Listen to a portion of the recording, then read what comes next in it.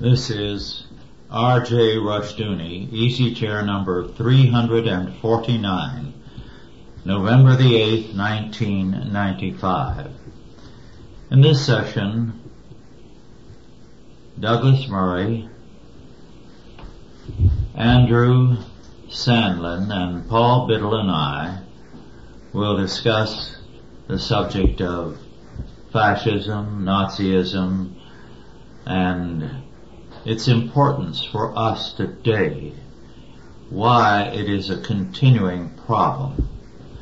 Mark Rushdoony, by the way, is out of town and so is not with us. Now, a couple of books have been published of late. The most recent by Scott Lively and Kevin Abrams, The Pink Swastika: Homosexuality in the Nazi Party. The book, I think, is very much worth your while, and it can be ordered from Oregon. I'll tell you more about, I'll tell you now. From Founders Publishing Corporation, P.O. Box 20307, Keizer, K-E-I-Z-E-R, Oregon, 97307. The cost is $9.95 and $2 for shipping. The authors were men who fought against gay rights measure in the state and won. In the process, they found they were very much subjected to a great deal of abuse and accused of being Nazis. That interested them enough in the subject to make a study of the Nazi Party and of the movement. Now, most people today are really ignorant of National Socialism because we have been subjected to a great deal of propaganda on the subject and a radical revisionism. Since I was a university student in those days, and everyone listened among the students to Hitler's speeches by radio, translated phrase by phrase into English, or idea by idea, depending on the particular broadcast. We knew a great deal. Now, one of the things that is forgotten today is that the main support for Hitler was from the universities. University faculties totally approved of his measures.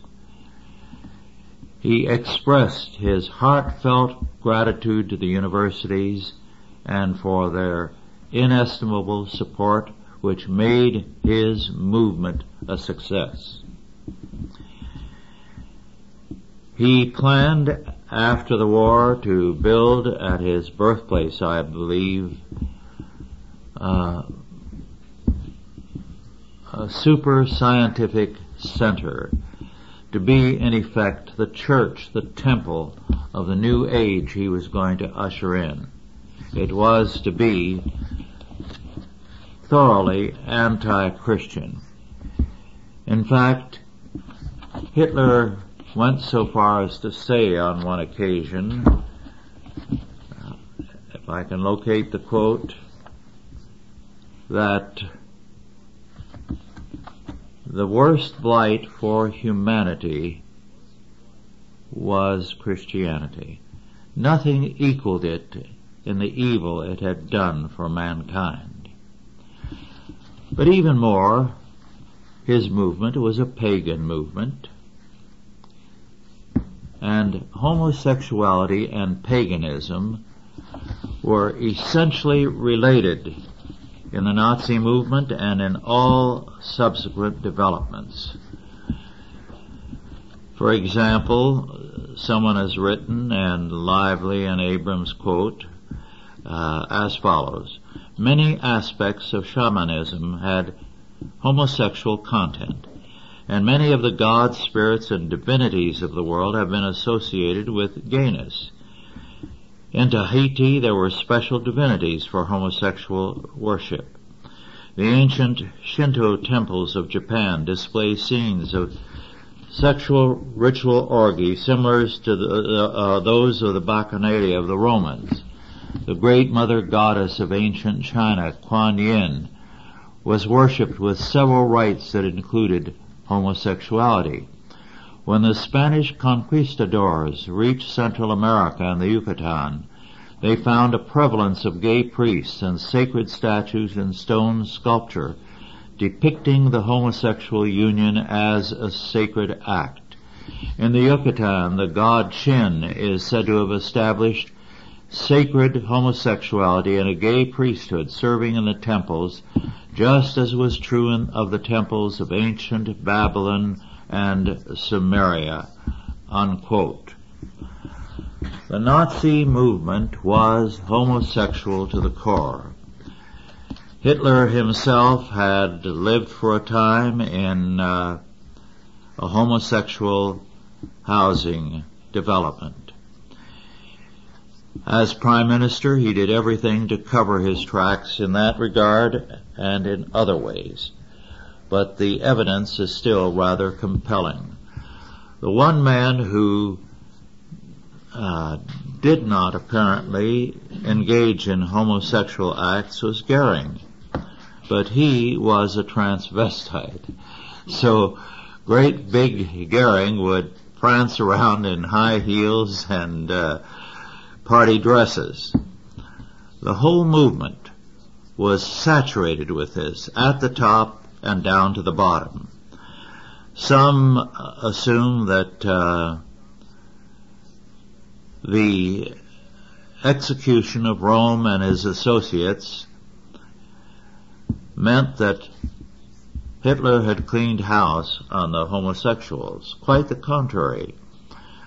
Rome and his associates felt they had made Hitler and they could break him and replace him at any time. So he moved with a great deal of rapidity to eliminate them. Now, the interesting thing is that the Nazis very, very clearly raised the charge of homosexuality against their enemies. After all, they had seized the media, they controlled the news, and so they could do as they pleased in this regard. Now, their anti-Christianity is very much downplayed now, but their hostility to the church was intense. Let me quote from page 138 this brief paragraph. In March of 1935, 700 Protestant priests, he says, but he means pastors, were arrested by the Gestapo in Prussia for issuing condemnations of neo-paganism from the pulpit, and later a similar number of clergy in Württemberg had their teaching credentials stripped for violating the moral instincts of the German race by references to Abraham, Joseph, and David in the course of their teaching. The Nazis confiscated Protestant seminaries in Württemberg and Catholic convents and monasteries in the Rhineland. Unquote. Well, I'm going to stop for the time being and let the other man comment on this subject. The relationship of homosexuality to Nazism was an essential one. It was also a relationship to paganism, and everything was done to conceal the very great evils that were perpetrated. Offenses against children, offenses against youth, and generally their very evil, anti-Christian behavior. Douglas, would you like to comment on the subject? Well, there's been numerous historians who claim that history is dead, and of course it's dead if you don't teach it.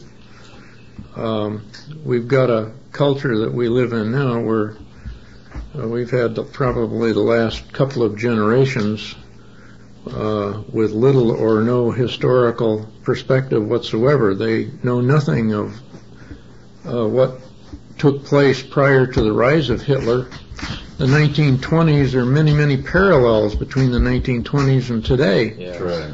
Homosexuality, the rending of the social fabric, the narcotics use became widespread, particularly among the progeny of the nobility in Germany in the 1920s, and opium was widely used. The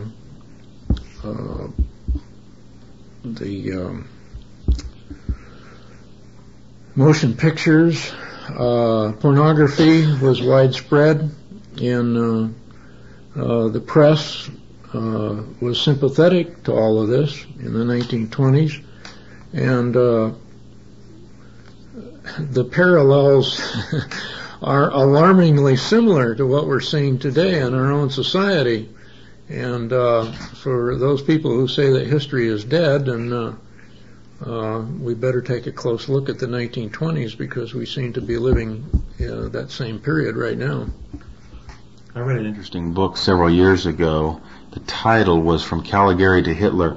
Dealt with that very issue, especially as it relates to the motion picture industry in the Weimar Republic. I can't remember the author, Rush. Maybe you've seen the book. I can't remember his name. I don't recall.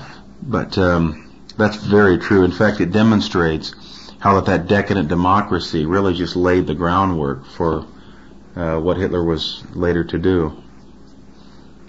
Well, it was a witch's brew of nationalism and socialism. Yeah. And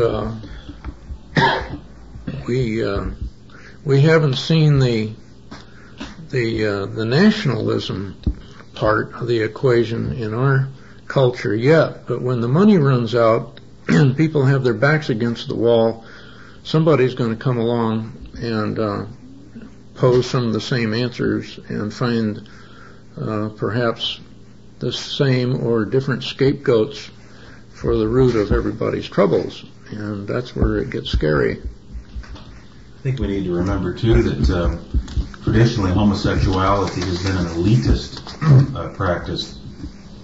The elites in society have always felt that heterosexuality and monogamy were sort of middle class or lower middle class values. This was especially true among the Cambridge group, even over the last 50, 60, or 70 years. Certainly as an assault on the family, but there was probably something of that in Nazism, I would think, as Rush has indicated. I was always struck by Goering's powder blue uniform, a very light powder blue. Some relationship. It looks like a woman's suit. It looked more like a woman's business suit than a man's uniform. Well, at that time that you're speaking of, I think of the play that Liza Minnelli was in, the movie Cabaret, and that was a time of terrible decadence, but it was tolerated in many instances by the same people that fell victim to Hitler. The Jewish community was very liberal and tolerant in their acceptance of alternative lifestyles, of the formation of political factions that in years subsequent would just hammer them so badly. I think that if you look at some of the tolerance we have today, I go back to the parallel to what you were speaking of early, that we have situations of accommodation and tolerance and acceptance that is the precursor of a spiraling down into a position of conflict and contentiousness. Well, the problem is that the current generation doesn't recognize that this is a repeat performance from the past. and they don't link this cultural behavior with the consequences. That's right. You know, we've been cut off from the historical perspective because they simply don't teach history anymore in the schools. They teach a very selective form of history, and there's no cause and effect. I just wrote an essay for the report on hatred of history. The reason these people hate history is because history imposes restraints, and they don't like those restraints. They like to spin political utopias out of the recesses of their own mind, and history shows them that that can't be done. It's always a failure. So they want to wipe the slate clean every generation, and that's what we've lived to see today. Well, the macro history that you obtain through formal education of dates, times, treaties, presidents, premiers, what have you, is not so important. I think it's the micro history, how things affected community, family life during the 20s, the 30s. And if you talk to people who were in Germany during the 30s, I don't know of anyone who was alive during the 20s, but I've spoken to people who were there in the 30s, and their community and family life, it sounds like I'm listening to people talking about our own country at times. Yeah. Because on a family level and a personal level, they were asking many of the questions that we ask today about these influences that are coming to bear on our lives. So I think more than anything that you bring up there, Rush, in my own mind, and I'm sure it's different for people with different backgrounds and different ages, but I tend to see that we have a lot of corollary experience at the micro history level, the family, the community, the state possibly, that occurred in Europe during those times in the 30s. I'd like to read from the introduction by Scott Lively a very interesting statement. I quote, "I came to be interested in this compelling and sobering topic by a route familiar to many in our society today, that of the victim. I did not seek this status, nor did I exploit or claim it. Yet for many months I and others experienced what it was like to be on the receiving end of a full-scale, no-holds-barred liberal establishment assault in a state where the liberal establishment reigned supreme. The occasion of the uproar was a series of initiative campaigns aimed at preventing local and state-level legislation granting minority status based on homosexuality. The details of the initiatives and about the Oregon Citizens Alliance, the grassroots organization which sponsored them, would fill at least one book by themselves. But the long and short of what led me to this book and its topic was the astonishing tone of the rhetoric which is routinely leveled by post-60s liberals at people who publicly dissent from their canon. Amidst this rhetoric, the favorite names and metaphors were nearly all drawn from Hitler's Germany. Leaders and even petition carriers on our campaigns were characterized as every kind of Nazi, fascist, racist, hate-monger, and Aryan supremacist. Bricks wrapped in swastika emblazoned paper were hurled through the windows of businesses who had contributed to our campaign. Always the Nazi rhetoric was loudest and most extreme among the homosexual activists and their closest political allies. Governor Barbara Roberts characterized the ballot measure as almost like Nazi Germany. Some of the worst abuse came from homosexualists in the media, and so on and on. Well, just today, Paul and I heard a portion of the Limbaugh program in which a congressman was portrayed as describing the Republican budget bill as having this goal in mind, the castration of all blacks. Now, that kind of rhetoric is so routinely used today that we really have descended far down into the abyss of not only incivility but barbarism. Well, this is a device. It's a device to cut off rational debate. Absolutely. Because out of rational debate comes the truth, just like in a court case. You know, out of rational debate between the two sides, generally the truth emerges. And they don't want a debate on the merits of the argument. They don't want the truth. They want to cut off any debate. They want to shout down the other side, and you see it time and time again. I was watching Firing Line the other night, and Susan Estrich and Governor Moonbeam Brown and a couple of others were on there trying to have a discussion with Thomas Sowell and 2 or 3 other people. And Sowell finally got exasperated, and he said to former Governor Brown, he says, "You take the first half of the program and make your presentation, and then the rest of us will have our discussion in the latter half of the program." So this same pattern of abuse of rational debate takes place day after day, month after month, year after year, and it's a device. Well, because they don't have the truth on their side, they're forced to, resort to ad hominem arguments and all this impassioned pleading, you know. I wanted to bring up something. Rush pointed this out in the review, and incidentally, those of you listening to this tape, the report will also have Rush's review of this book, I believe the December issue. But why is it that Hitler is so demonized, and yet people like Stalin and Mao and communism is given such a free ride? You see anti-fascist, especially anti-Nazi movies and books all the time.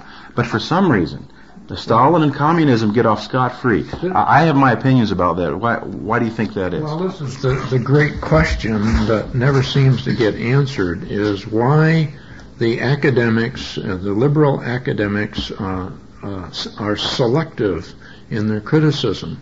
They were very laudatory towards Stalin. Stalin, by any measure, killed somewhere between 40 and 80 million of his own people. Yes. And Hitler couldn't quite measure up. Yeah. Hitler, not that, you can play down the number of people that he killed by any means, but yet he's used as a demonizing factor in arguments. They're very selective. I was a student at the university when Hitler was in power, and it was very interesting to see the attitude of the faculty. They were schizophrenic on the whole issue.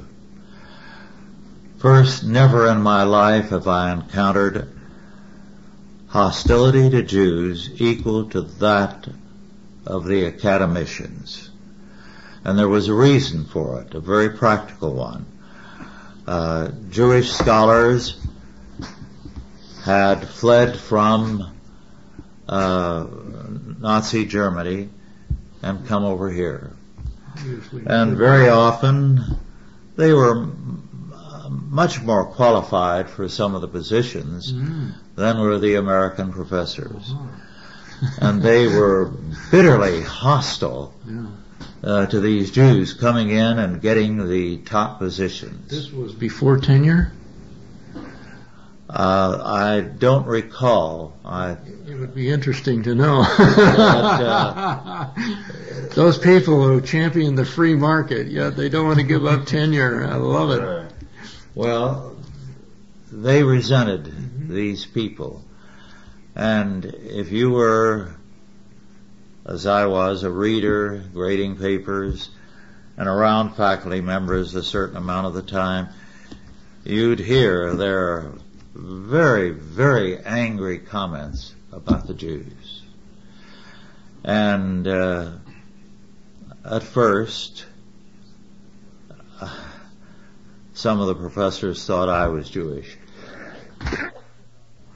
when they found out I wasn't, they really let their hair down and made all kinds of horrifying comments about the Jews. So that was one reason why they were of a divided mind. The other was they knew that they had to be to retain their credentials once things went beyond a certain point. As true blue liberals, they had to be anti-Hitler. And so they were both really anxious to see Hitler destroy the Jews totally, and at the same time they wanted to be liberally respectable. So it was a very, very mixed bag. Isn't it true, Russ, that in the 30s and 40s it was hard to find an intellectual that wouldn't support Stalin and wasn't... Oh, yes. It was really remarkable. You were treated with contempt if you were at all anti-Soviet. Now, what Lively and Abrams say, I'd like to quote from again. The pink swastika documents a hidden aspect of German history. The authors contend that homosexualism, elevated to a popular ideology and combined with black occult forces, not only gave birth to Nazi imperialism but also led to the Holocaust itself. The militarists in Germany were happy with Hitler. His teachings on total war and of a secret Jewish conspiracy against Germany provided a good screen for their own veiled preparations. From its very inception, it was the goal of the Nazi Party, working as a front for the German military-industrial complex, to overthrow the Weimar Republic by whatever means necessary. The pink swastika documents how, from the beginning, the National Socialist Revolution and the Nazi Party were animated and dominated by militaristic homosexuals, pederasts, pornographers, and sadomasochists. Skipping a bit, the pink swastika documents how the Society for Human Rights, founded by members of the Nazi Party, became the largest homosexual rights organization in Germany, and further how this movement gave birth to the American homosexual rights movement. Its influence has grown. Unquote. Now that's the situation today. We have a continuation of the tactics of the Nazis, as well as the same exaltation of homosexuality that prevailed in the 30s in National Socialist Germany. And an abject tolerance of homosexuality in the church. Yes. The Nazi church did better. I mean, the German church did better than the American churches are doing now. We have about 3.5 minutes. Would anyone like to get a last word in here? These breakdowns that you mentioned, Rush, the things that we see hints of today in our own country, that in Germany during the 30s was principally located in Berlin. I'm aware of that, but was it also located in other parts of Germany? Primarily in the big cities. In the countryside, you still had old-fashioned Lutheran and Catholic piety. And you had a real awareness of what Hitler was on the part of the Catholics, because he first began an all-out attack on the Catholic hierarchy. It's interesting, he is spoken of as having been a Catholic. He was bitterly anti-Catholic, anti-Protestant, anti-Christian to the core. But he ordered his associates to maintain a nominal connection with the church, just so they could prevail in propaganda matters. I'd like to call your attention to another book on the subject, written by Jean Edward Veith, V as in Victor, E-I-T-H, Jr., Modern Fascism, Liquidating the Judeo-Christian Worldview. This book was published by Concordia in 1993, but I understand it is still available. This is an important study. There's one gap in its presentation. I'll deal with that subsequently. But perhaps this is a good point to start with. Quoting him, Christianity, insofar as it is based on the Bible, is also intrinsically Hebraic, and it too was the object of fascist contempt. Hitler insisted that Christianity was the severest blow mankind had suffered. St. Paul was a Bolshevik. Christianity allowed slaves to revolt against their masters. Christianity destroyed Rome, and it was all an invention of the Jew. With the appearance of Christianity, wrote Hitler, the first spiritual terror entered into the far freer ancient world. The terrorist and quencher of freedom, Adolf Hitler, here condemns Christianity for terrorizing people spiritually and restricting pagan freedom. Such ghastly irony is one of the implications of the fascist assault upon Judeo-Christian objective morality. Well, as the author goes on to point out, fascism has been very, very powerful and determinative in its influence on modern art. It has been influential in literary circles. Its arrogance has been remarkable. He cites, for example, this attitude of a speech given at a Nazi student rally. I quote, I do not want to blaspheme God, but I ask, who is greater, Christ or Hitler? Christ had at the time of his death 12 apostles, who, however, did not even remain true to him. Hitler, however, today has a folk of 70 million behind him. We cannot tolerate that another organization is established alongside of us that has a different spirit than ours. We must crush it. National Socialism, in all earnestness, says, I am the Lord thy God, thou shalt have no other gods before me. Then ours is the kingdom and the power, for we have a strong Wehrmacht and the glory, for we are again a respected nation, and may God will in eternity. Heil Hitler. Well, there's a great deal like this, dealing with the influence on postmodernism, on literary figures, on universities, and so on. The whole point is that we have swept under the carpet the fact that fascism has been very closely allied to the academic community, to the arts, and to the media. Now they are trying to put the blame for these things on the Christian community.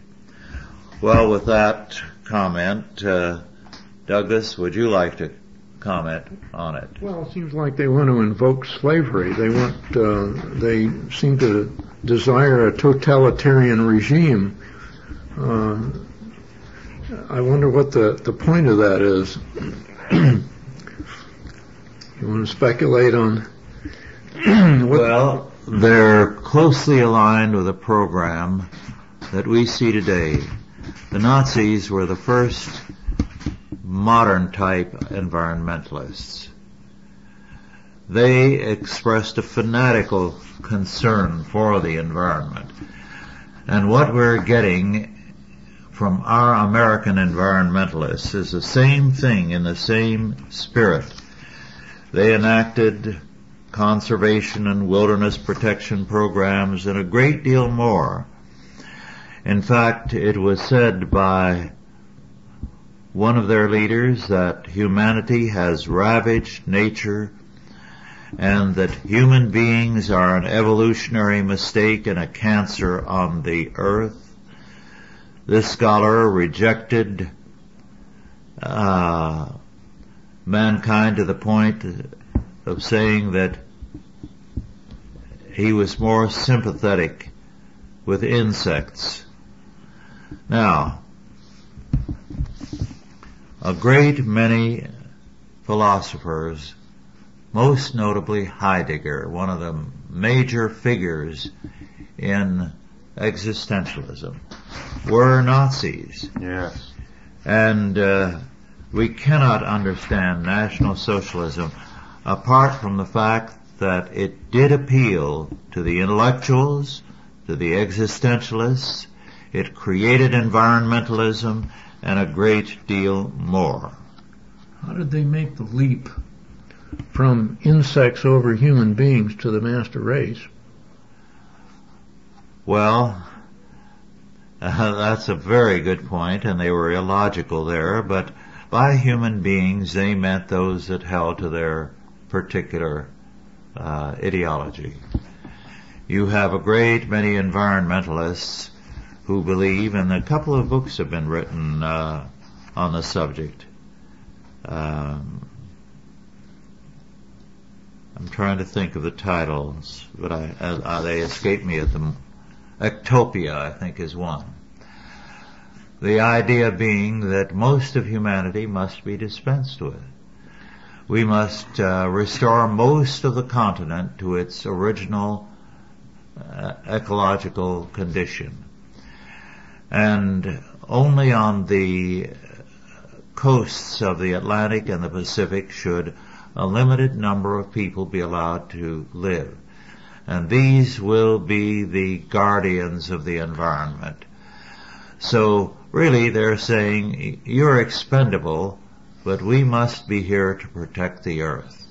I think that was demonstrated well in that book that we reviewed, I think it was about a year ago at this time, Intellectuals and the Masses, by John Kerry, I believe. He also dealt with that, wanting to get rid of the masses and the concern for environment and this perfectly antiseptic society, you know. It's quite prominent. I think another prominent example of this that we're talking about is, and the most prominent one in academia today, is the so-called political correctness movement, which is, of course, fascistic to the core. And its leaders like Stanley Fish make no bones about that point. I mean, they have given up on the idea of reasoned academic discourse, which they consider a farce. And they say, when do we want to impose our views on everybody else? And we're quite honest about it. Well, the thing that the lesson that escapes the liberals in the academy is that every time this period comes along in history, they suffer too. Yeah. They're just as much victims of what they create as everybody else. Intellectuals tend to, like all other humans, fall into fads and are susceptible, especially to intellectual fads. And so when something like this comes along, they tend to be very susceptible to it. But you're right, it eventually destroys them. And why they keep falling into that is just a testimony to the frailty of human nature, the sinfulness of human nature. The excerpt that you read, Rush, having to do with a youth rally, I can imagine some general wanting to become an Oberleutnant general and get one more star from presenting this in an effective fashion before young people. But it brings to mind another thing. The people who were living in Germany, they told me that they would be aware of these things going on and the rising power of the Nazi Party. But they said in their churches there was not strident criticism of the Nazi movement from the pulpit. even though they were aware, especially as the Nazis became very powerful, that the impact of the Nazi Party was not only on Jews, it was on Catholics and on Christians. Yes. Mm-hmm. And but they said the church never rallied to speak from the pulpit against the government. I don't agree with that, Paul. After all, I cited from Lively and Abrams the fact that in 2 areas alone, Prussia and Württemberg, about 700 pastors from each were imprisoned. That's a considerable number. Now, is this because of what they spoke from the pulpit or because of their actions? Well, I wouldn't know in every case, but the mere fact that they were teaching from the Old Testament was enough to imprison them. So there was a great deal of punishment of Christians. Oh yes, I don't dispute that. My point is that there was not an activism from the pulpit so much as there might have been actions within the Christian church. Well, yeah, that is possibly true. It was a state church after all. And therefore they were tightly controlled. And it was easy to control the church from within because in state churches, the church officers are state officials very commonly. That, by the way, is a very good argument against Yeah. state churches. And, of course, much of Lutheranism at the time has been justly criticized. Certainly not all Lutherans, thank God, but much Lutheranism at the time did capitulate to Hitler, no question about it. Well, one of the things they did, Paul, was to bypass the elderly or the parents. They figured we can make them go along with us, but they're not important. They're going to be dead in so many years. We're going to get the youth. And you heard, of course, of the famous Horst Wessel song, which was the hymn of the youth groups. And this is what it said in part. We are the happy Hitler youth. We have no need of Christian virtue, for Adolf Hitler is our intercessor and our redeemer. No priest, no evil one can keep us from feeling like Hitler's children. Not Christ do we follow, but Horst Wessel.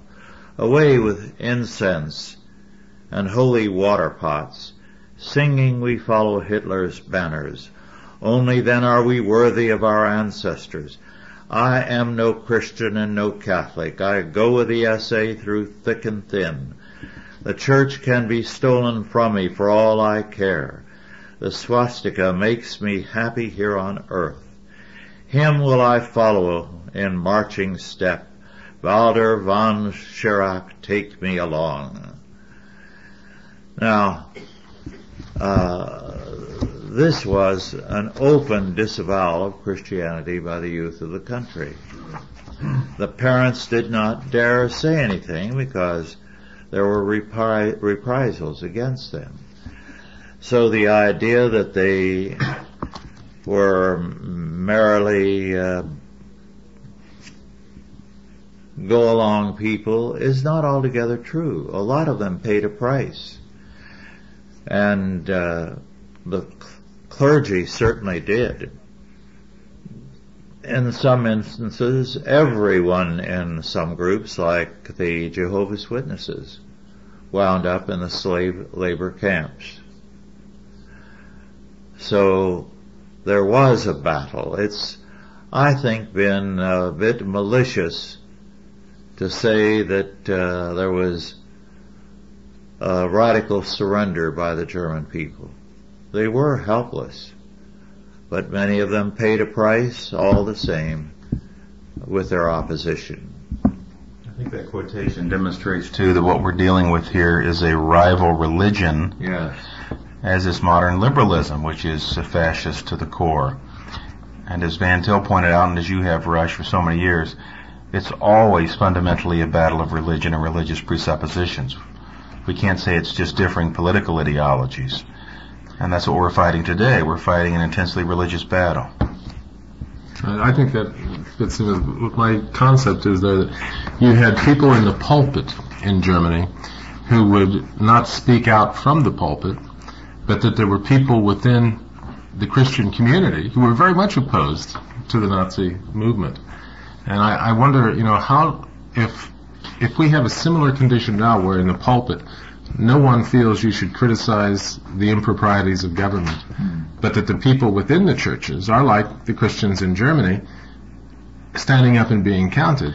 What is the outcome? What does it portend for us? I would say that's very true. I would say that on the whole, oftentimes it's the lay people that are stronger in their convictions than many of the ministers. Of course, there are notable and gratifying exceptions to that, thank God, but on the whole, lay people today often see the issues more clearly than the ministers in the pulpits, and it's very sad.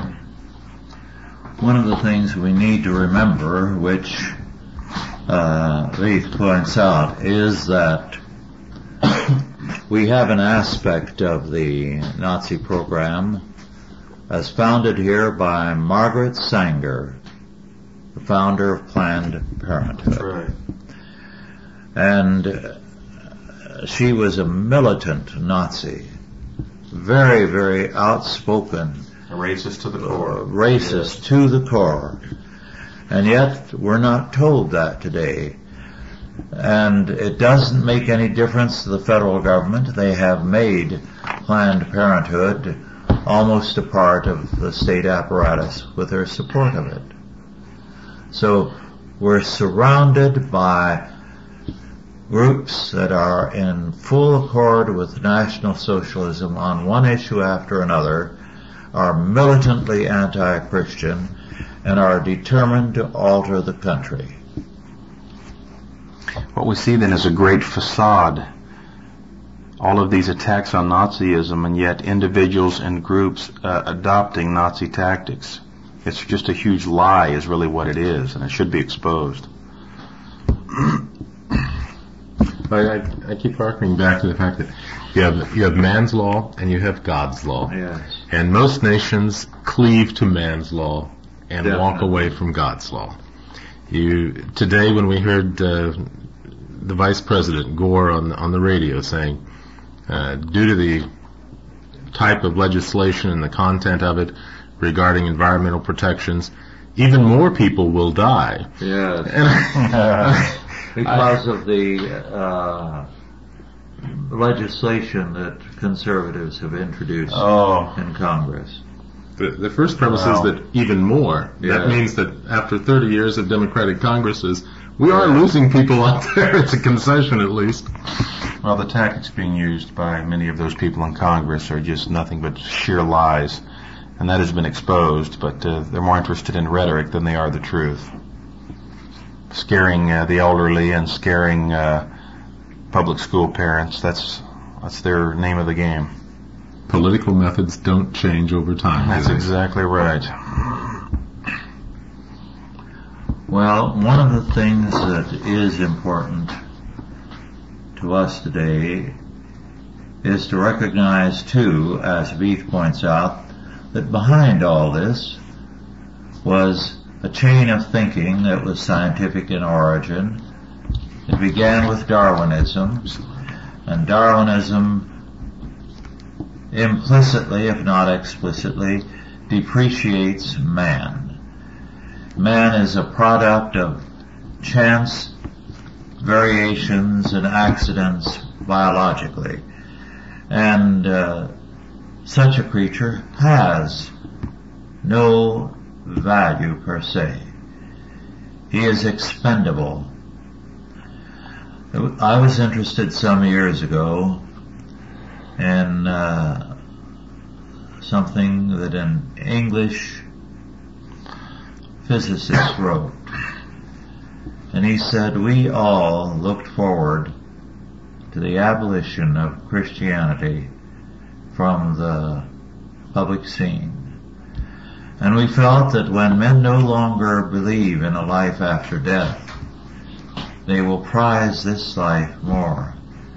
And the world will become a caring place because nobody will want to destroy life when it is so precious and there's no life beyond the grave and all you have is what you have here. And he said, but to our dismay, what we are seeing is that with the abolition of Christianity, life has become worthless. And there is a radical destruction of the quality of life and of life itself, because we have rendered it meaningless and therefore contemptible. There's no basis for valuing life apart from transcendent belief like Christianity. I think another one we need to mention too, apart from, in addition to Darwin, Rush, is the effect Nietzsche's thought had on Hitler. Yes. He was Nietzschean, there's no question about that. Shot through with Nietzschean views, and this whole idea of the Superman and the Overman and all that sort of thing was prominent Hitlerian thought and Nazi thought in general. He makes clear that Nietzsche is one of the fathers of fascism. Of course, some scholars become quite vehement in denying that, since they are very partial to what Nietzsche represents. But Pete comments, as Nolte says, Nietzsche was the first to give voice to that spiritual focal point toward which all fascism must gravitate, the assault on practical and theoretical transcendence for the sake of a more beautiful life. Nietzsche turned Romanticism in a fascist direction. Yes. I just finished reading this past year Nietzsche's Beyond Good and Evil. And I think people need to read that to recognize why Nazism was what it really was. You really see the seeds of it right there, even in the titles like that, Beyond Good and Evil. That the old Christian quote, values, Nietzsche would say, are gone. We have to create our own. And of course, that's exactly what Hitler did. One prominent Nazi said that whoever says Heil Hitler is at the same time praising and exalting Nietzsche. Yes. They knew who Nietzsche was and their relationship to him. It's really interesting, just like Hitler and Mein Kampf, when you read Nietzsche's writings, it's no holds barred. He's just very plain in what he believes. Well, one of the statements, for example, by Beef, Nietzsche's ethic of cruelty became the rationale for all the Nazi atrocities. Yes, that's exactly right. And you see that in Nietzsche's writings, that he's always emphasizing rigor and that men need to suffer if they're going to go through things. And, of course, Nietzsche had nothing but contempt for the masses, as, of course, Hitler did. Hitler would make jokes beforehand and say, I have to go talk to these people, and he would whip them up into a furor and that sort of thing. And a sort of thinking was really prominent. He got it from Nietzsche, no question about it. Don't political organizations and governments always try to vouch for their own agendas through the authority and canon of intellectuals, whether it be a Nietzsche or whether it be anyone? There's something that we are supposed to have absolute trust in people who are intellectuals or academics or what have you. And I just see so many governments that hang themselves onto some intellectual concept that most people don't comprehend or understand the unfolding of it. On the other hand, there's a cause and effect relationship. One scholar observed many, many years ago that Immanuel Kant was a very methodical professor. People could set their clock by him as he took his walk or went to the university to lecture. He was extremely regimented in everything. And he seemed to be a totally insignificant person. And yet, as the statement was, in a generation or two, armies were marching to his tune. And the same is true of Nietzsche. That's right. And armies all over the world were marching to his tune. And Karl Marx. That's exactly right. We fail to realize how not only do ideas have consequences, but ideas are interlaced with life. When the Civil War was fought, the German generals had their men here soon after going over the battlefields, studying the military tactics, which they then applied in the war against France and in World War I and II, modern total warfare. Beeth quotes Hitler to this effect, something I had not heard since the 30s. I quote, "Conscience is a Jewish invention." Oh dear. That is a remarkable statement. Yes. We have Russian troops training today at Fort Riley, Kansas, ready to intervene in Bosnia. Well, we live in a confused world, and I think not many are as confused as we are. We are so foolish where our own advantages are concerned. To quote another sentence from the Italian and French fascism always stressed sexual freedom. And of course we've picked that up also. Yes. I think we need to recognize the malevolence of the enemy. I think too many Christians are soft toward the enemy and too tolerant, but Christianity does not support that sort of tolerance. It supports a godly tolerance, but I don't think we recognize who the enemy really is, and that's why so many Christians refuse to take a stand, a relentless stand today, and that must stop. It must stop. Here's another passage from Veith, which is revelatory. Hospital chaplains were especially active in defending their flocks, that is, against euthanasia. One of them, Pastor Karl Gerhard Braun, wrote a powerful document addressed to Hitler himself, which refuted the moral arguments for euthanasia and forcibly attacked medicalized killing. Whom, if not the helpless, he wrote, should the law protect? Pastor Braun was arrested by the Gestapo and imprisoned, but his paper was widely circled and had its effect. Then there was a Catholic bishop in Munster who was a German count as well, von Galen, who attacked the euthanasia program, and I recall vividly the attacks on him at the time. Well, our time is over. Thank you all for listening, and God bless you.